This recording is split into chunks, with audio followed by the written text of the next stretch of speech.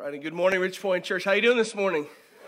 Good, man. I love the energy. Every week, the energy that's here. We're glad you're here. Our goal as a church is to allow everyone who comes in on a Sunday morning, but not just on Sunday morning, everyone throughout the week to taste and experience the presence of God in their lives. And this worship series has been a snapshot of that. We'll get into more of that in just a little bit.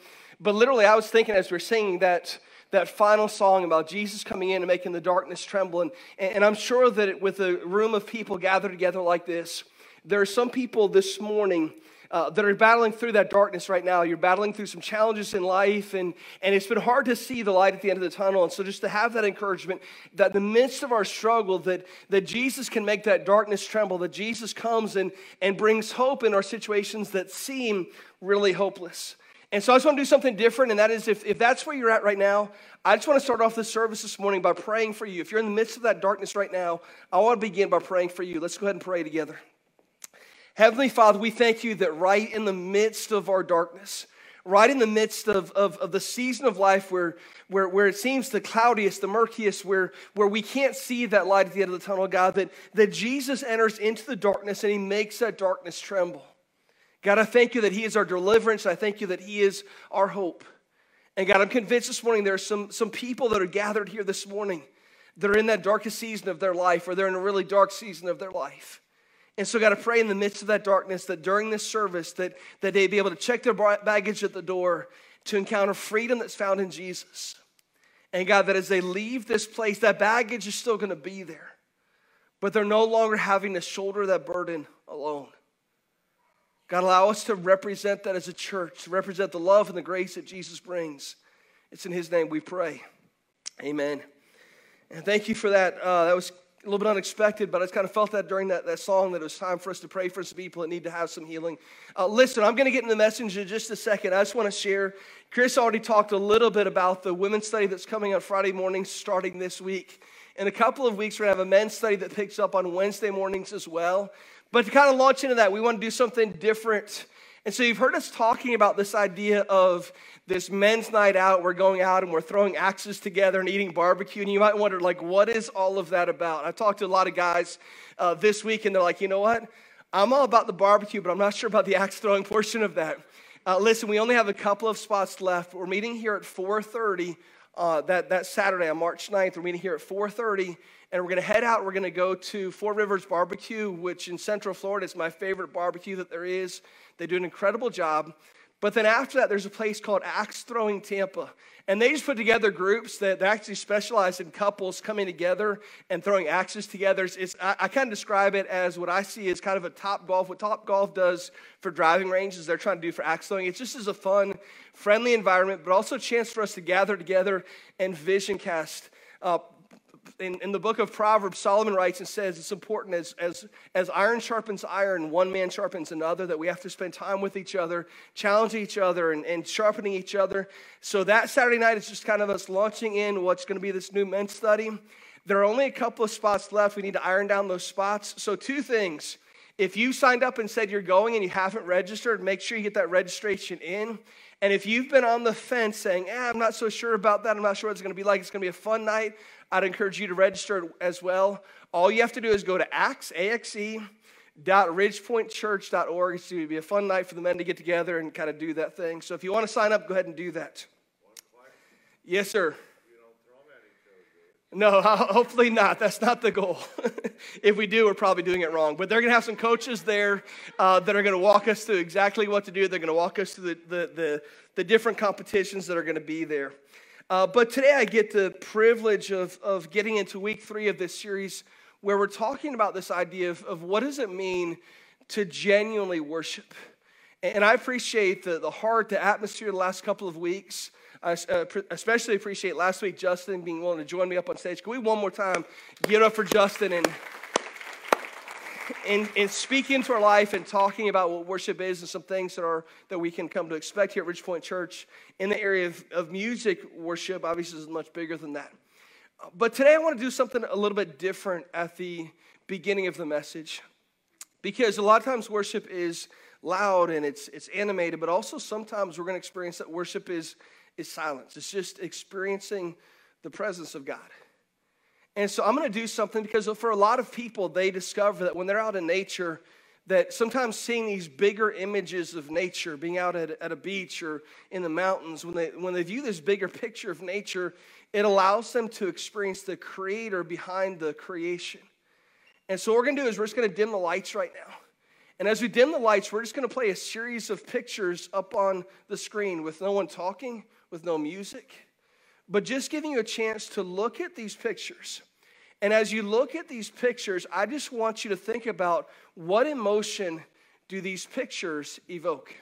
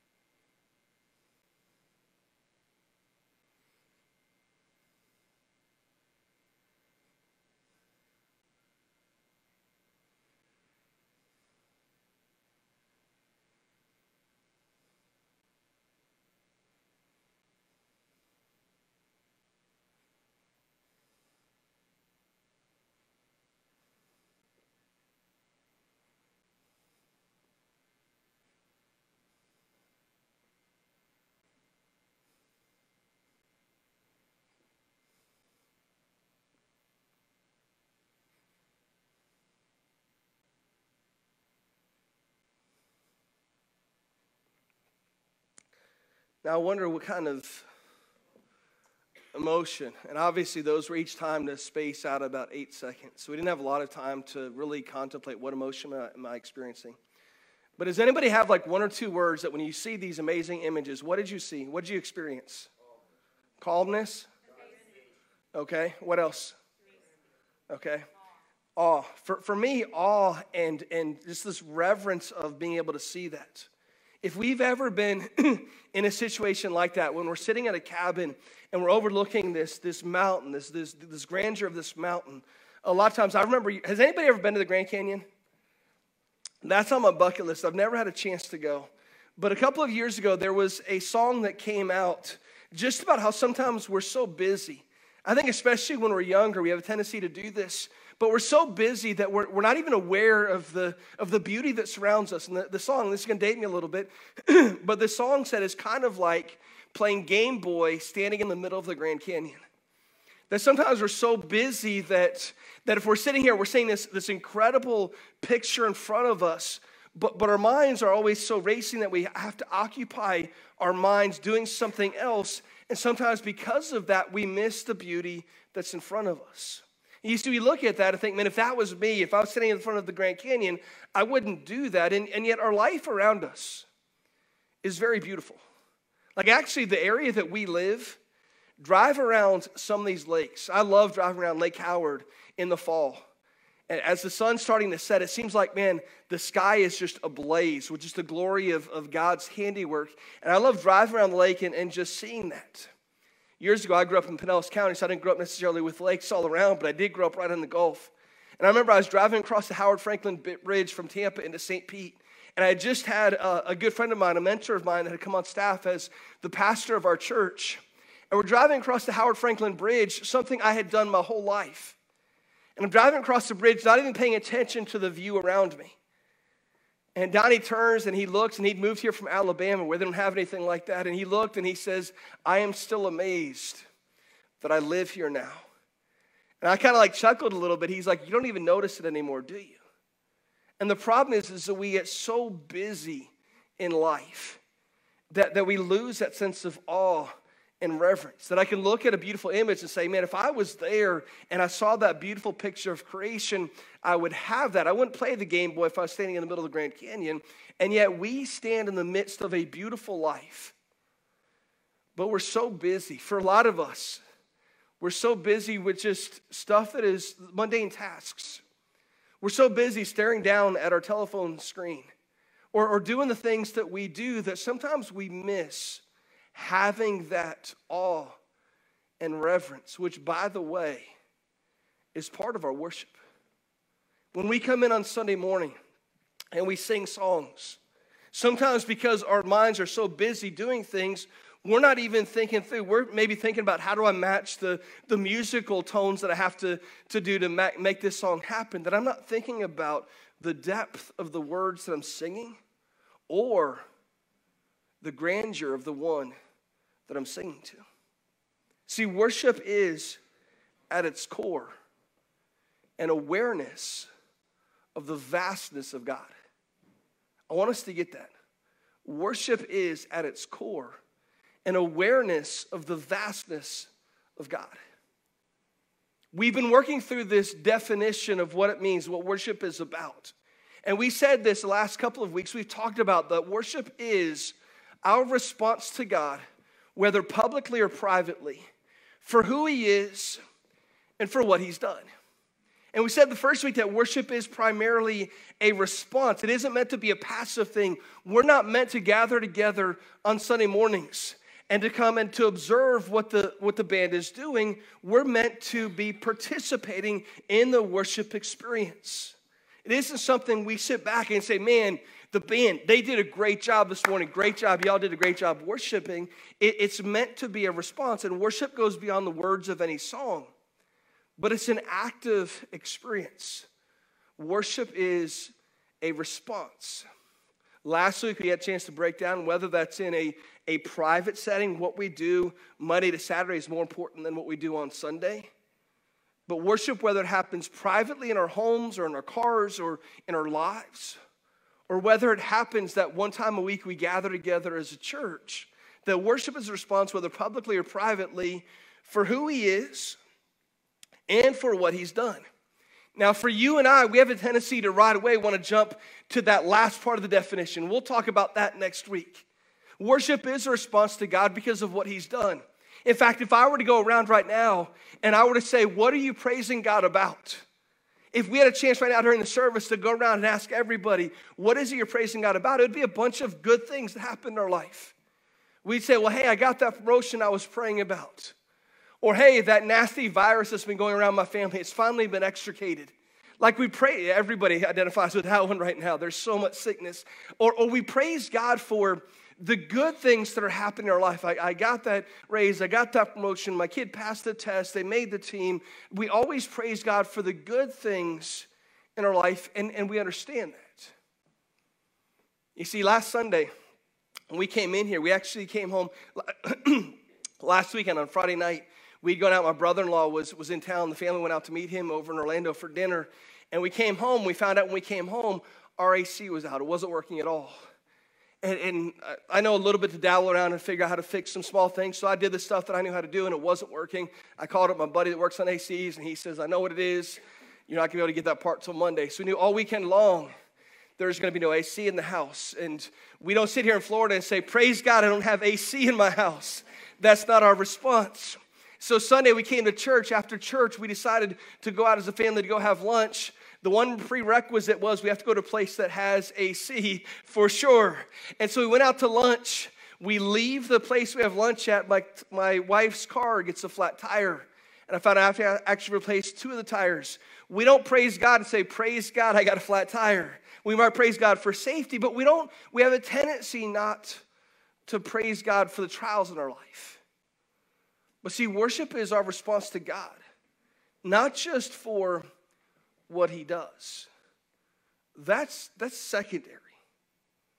And at first and at its core, if worship is an awareness of the vastness of God, then our first response to God is simply for being who he is. I want to read a psalm real quickly this morning. Psalm 113, it says this. Praise the Lord. Praise, O servants of the Lord. Praise the name of the Lord. Blessed be the name of the Lord from this time forth and forevermore. From the rising of the sun to its setting, the name of the Lord is to be praised. The Lord is high above all nations and his glory above the heavens. Who is like the Lord our God, who is seated on high, who looks far down on the heavens and the earth? He raises the poor from the dust. He lifts the needy from the ash heap to make them sit with princesses, with the princes of his people. He gives the barren woman a home, making her the joyous mother of children. Praise the Lord. The psalm begins by praising God for who he is. Look at all these things it says about him, that he's there from this time forth forevermore. From the rising of the sun to the setting, the Lord is high above the nations. Who is like him? He looks far down from the heavens on the earth. It has this description, this vivid description of this is who God is. You see, next week we're going to talk about this idea that we praise God for the good things that happen. And there's absolutely nothing wrong with that. When we celebrate, by the way, we should be celebrating together. If someone we care about has a particularly noteworthy event in their life, it should be cause for all of us to rejoice and to praise God for what he did in their life. But worship is at its core, before we get to that praise that comes because of the good things, worship is at its core an awareness of the vastness of God. That God, when I come in to worship together with my friends, my family, with people I might not even be familiar with, God, that because I've been doing this all week long, I've been aware of just how big you are. That when I gather together, there's a response that takes place corporately because we see the good works that you're doing, because all week long, I've been aware of just how big you are. You see, part of the reason why when we sit and look at mountains or we sit and look at the ocean, part of the reason why we have this response that we respond to is because in those moments, we're reminded just how small we are. When I look, if I can sit out at the beach out in Clearwater, out in Daytona, and I can look and see the ocean and see the waves washing on the shore, I look out and I say, man, look at how amazing this is. And when I look at all of that, it's a reminder that I'm really a small part of this amazing story called life. When I can sit out at night and be in an area where there's not a lot of lights, and I can have a clear sky, and I can look at the heavens, I can look up and see and say, man, I feel really small right now because I'm aware of just how vast this universe is. But the reality in our life, we make our lives busy with crowding out those bigger portions of our life that we should be focusing on. We get really busy with the mundane tasks that we have to take care of. And because of that, we miss out on realizing the splendor and the glory of who God is, the vastness of his glory. And so because that becomes very easy, when things go really, really well, it becomes easy for me in those moments to say, well, I can praise God for that thing that took place because I really enjoyed that. Because when I do that, I do a couple of things. You see, even a person today who says, I'm not really a follower of Jesus. I don't know if I believe in any of this. I'm not even sure there's a God. Maybe they come from a position of being agnostic when it comes to issues of faith. When they go through seasons of really, really personal trauma that they go through, they might even cry out, say, God, I don't even know if you're there, but if you're there, can you help me out through this? And if a miracle happens, then there's a physical response of saying, I still might not have this thing figured out, but God, I praise you for what you did in that situation. If all we're looking for is the end result to praise God because of what he's done, then in effect what we're asking God to be is, God, I want you to be some sort of cosmic Santa Claus. I want to be able to come to you when I have the times of my deepest needs. And when I can't handle situations myself, then I'm going to count on you and you take care of it. And if you take care of it in the way that I want you to, then I'm going to praise you for that. If not, then maybe I won't. But when we do that, we do two things. We make God nothing more than this cosmic Santa Claus, and we also make ourselves out to be the heroes of the story. And the problem with that is that you and I, we don't make really good heroes. Instead, we look at creation, and we look at, even more importantly, the creator beyond the creation. We say, man, he's the hero of the story first simply because of who he is. If I can celebrate God for who he is, then when his grace shows up and he's done this incredible work, then my response to what he does becomes even more heartfelt. Week 1 of this series, we looked at Job.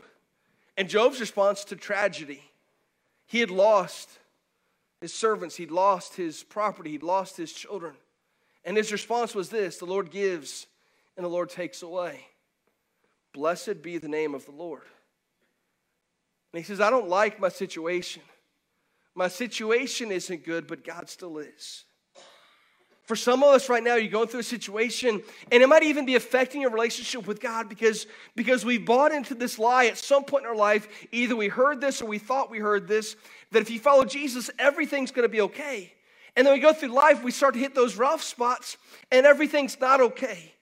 And we get mad, we fold our arms, we say, God, where were you? And God says, the whole time I was there. In the midst of your darkness, I was still there. I was being God. And worship is our response to God. First, for who he is. See, he doesn't promise. We said this at the outset of this year, that one of our goals is a church. Because we know on a weekly basis, most of us come in with some sort of burden coming into church on a Sunday morning. And our goal, legitimately, this is our goal on every Sunday morning.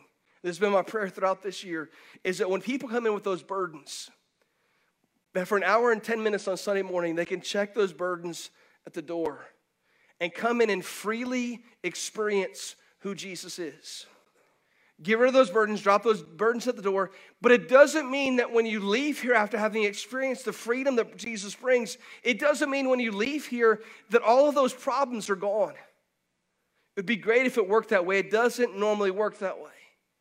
But if we come in and we taste the freedom that Jesus brings, when we leave here, we're going to go pick those burdens back up on the way out. But we realize now that as a church, we're not shouldering those burdens alone. That we now have God who's there as God, the creator and sustainer of all of this. But we also have other people that care about us and love us and are there to lift us up. See, Job's response was, I'm going to praise God first for who he is, even if in those moments I don't like my situation. If you have your Bibles, open up to Romans chapter 1. I want to look at a couple of verses this morning and go a little bit deeper into this subject. I love this in Romans chapter 1 because there's this passage that a lot of times the people talk on this topic. They talk about what is known as general revelation. And general revelation is this idea that I can walk out, if I come at this with a totally objective mind, if my mind hasn't been biased by things I've been taught or experiences I've had in my life, that I can walk out into creation and that creation itself points itself towards a creator.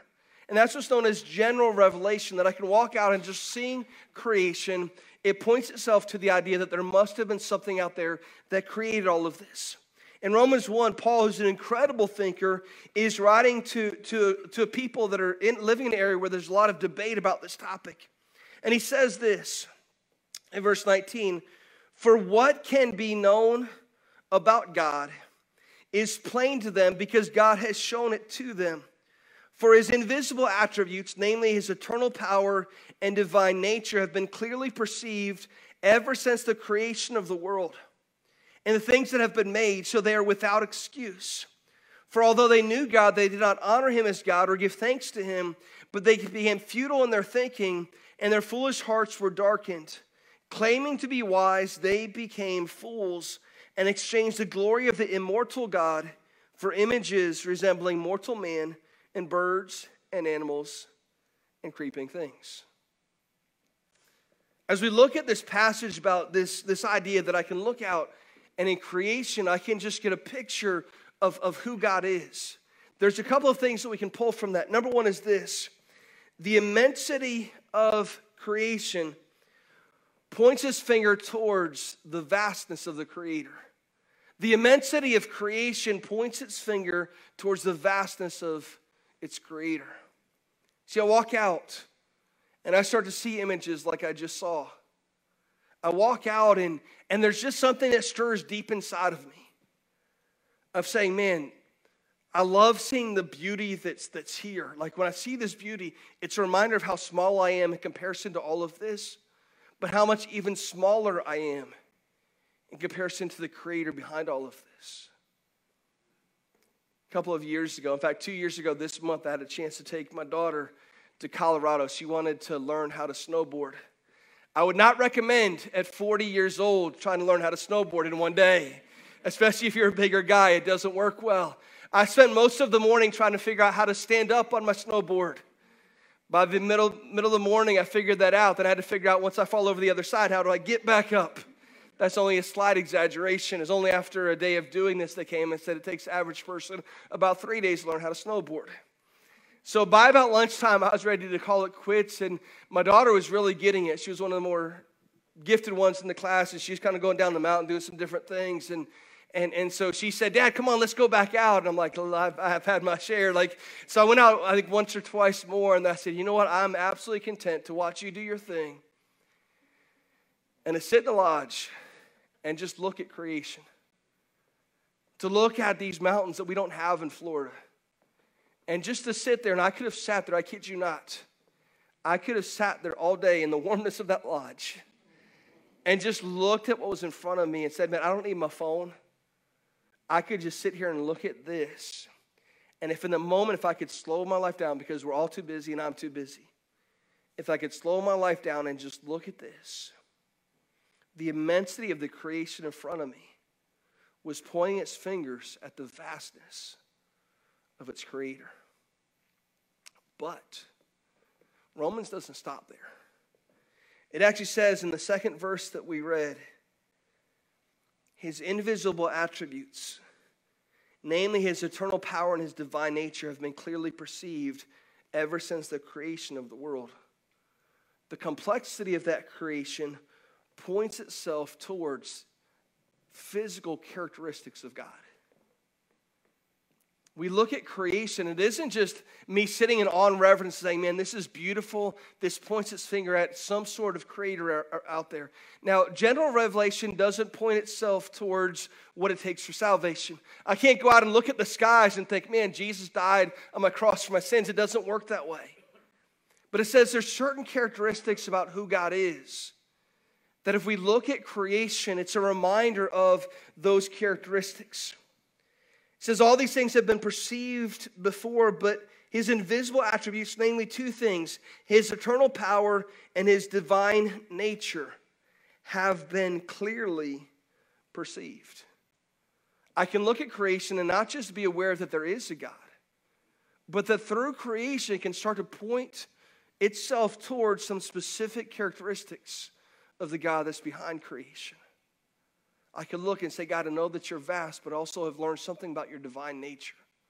I've learned about who you are. I can't learn enough towards salvation to be able to be saved, but I can start to understand, God, who you are simply by slowing down and experiencing the vastness of creation, pointing itself towards an even more vast creator.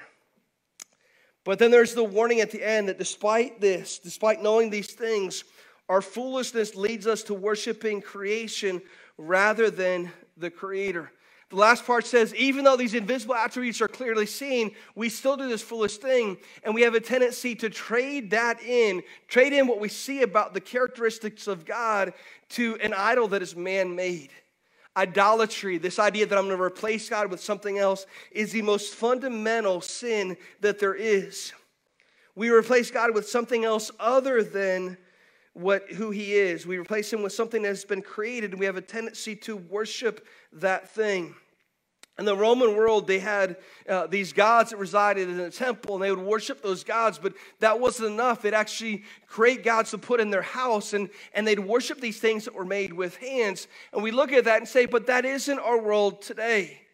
There's not a lot of us that put idols, physical idols up in our house when what they had was made of metal. Our gods today are made mentally. We worship things maybe not created with human hands, but we worship things nonetheless. Maybe for us it's a relationship. Maybe for us it's money. If I could just have this, then I feel like I've defined myself. I've gotten where I want to be. If I just arrived and could accomplish this, if I had that promotion, we make gods out of these things, and our lives rise and fall on things that seem important today, but 5 years from now we're not going to care about it all. But for today, for this moment, they've become our God.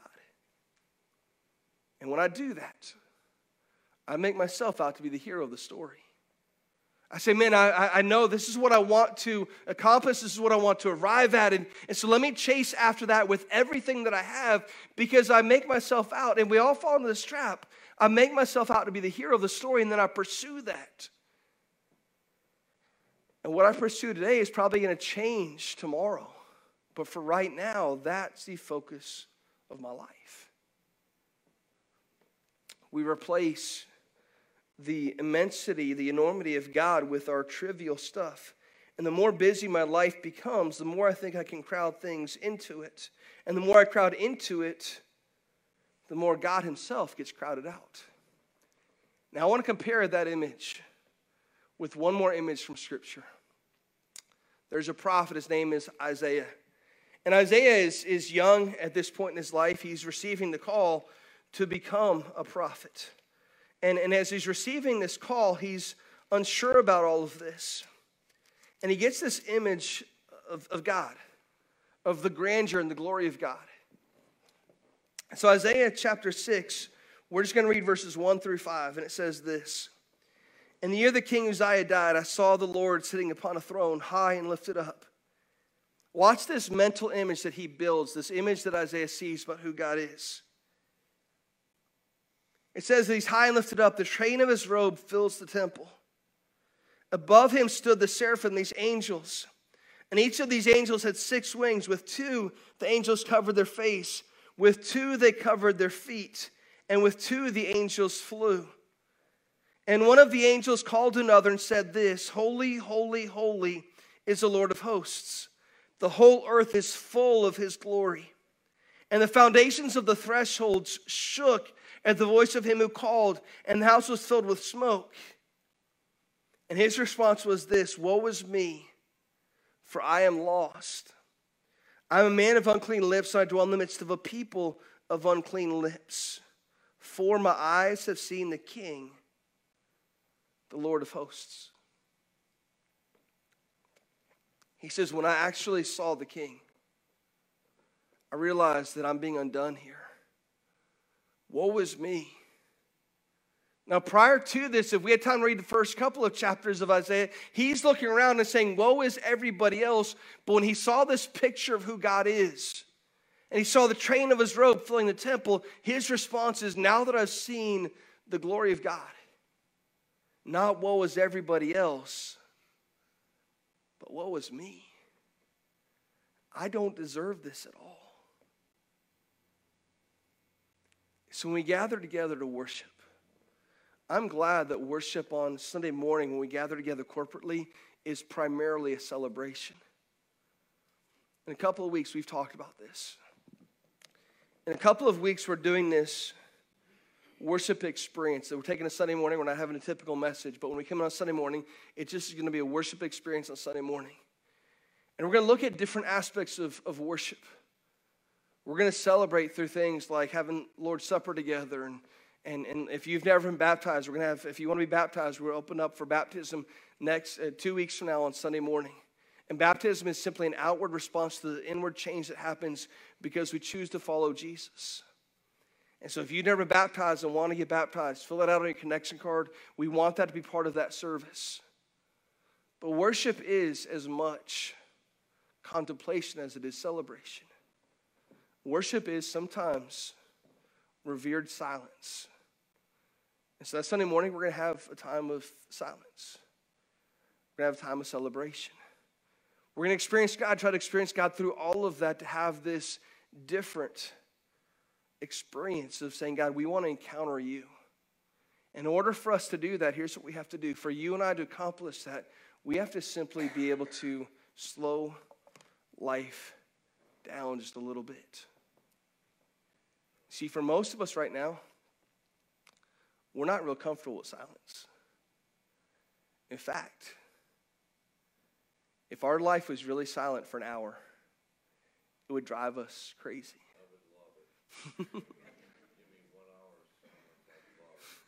For most of us, it would be absolutely like it would just drive us crazy. I heard about a church recently that they came in, they hadn't announced it beforehand, but they came in on a Sunday morning and all they did was just have an hour where there was no music, there was no message. They had silence. They just put verses up on the screen and they offered chances for people to pray, but they just said, man, sometimes our life is so full of stuff that crowd got out of what's really important. So we have some moments of silence, some moments of just prayer and some different things, but just do something different on a Sunday morning. Because we believe that at our core that we want to be able to taste and to experience the presence of God. Now the good thing is that for you and I, we have a chance to do that on a regular basis. We can do that through celebrating God on a Sunday morning. But we can also do that through just walking out into nature and seeing these incredible images of nature. We can do that by going out and seeing something like mountains or a seashore. In those moments that I see that, go ahead, bring the lights down. In the moments that I do that, the moments that I go out into creation and I see creation, and I see images like this one here, it's a reminder in the midst of that I'm really, really small. And that God's creation is really, really huge. And if I could put aside all of the cares and concerns of my life for just a moment, if I could crowd out all the noise and the stuff of my life, put away my cellular devices, my electronics, and I can simply become aware of the vastness of the creation, then behind it, I'm even more aware that, God, as I look at this incredible creation, it's vast, and I see how small I am in comparison to these mountains. I see how small I am in comparison to the seashore. God, I see how small I am, and God, I got to be honest, this creation in front of me, these mountains in front of me, they look huge. But they're even small in comparison to the rest of this world and even smaller to the rest of this universe. And God, I look out at creation and I'm reminded about just how small I am and how huge creation is. But God, in those moments I become even more aware that even creation pales in comparison to your glory and to your splendor. And when we get that picture, when we get that image of the glory of God, we're reminded of Isaiah's words that say, woe am I, woe is me, for I am undone. I don't deserve to be here. But the crazy thing is, we worship God simply for who He is, not for what He does. But the crazy thing is that this God of splendor, this God of grandeur, enters into life. He is both above all of this and in all of this.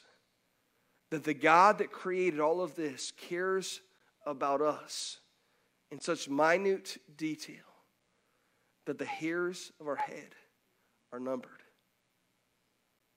God, you're both immense and immensely involved in our lives, and we celebrate you for that. Father, I thank you for your grace and your mercy.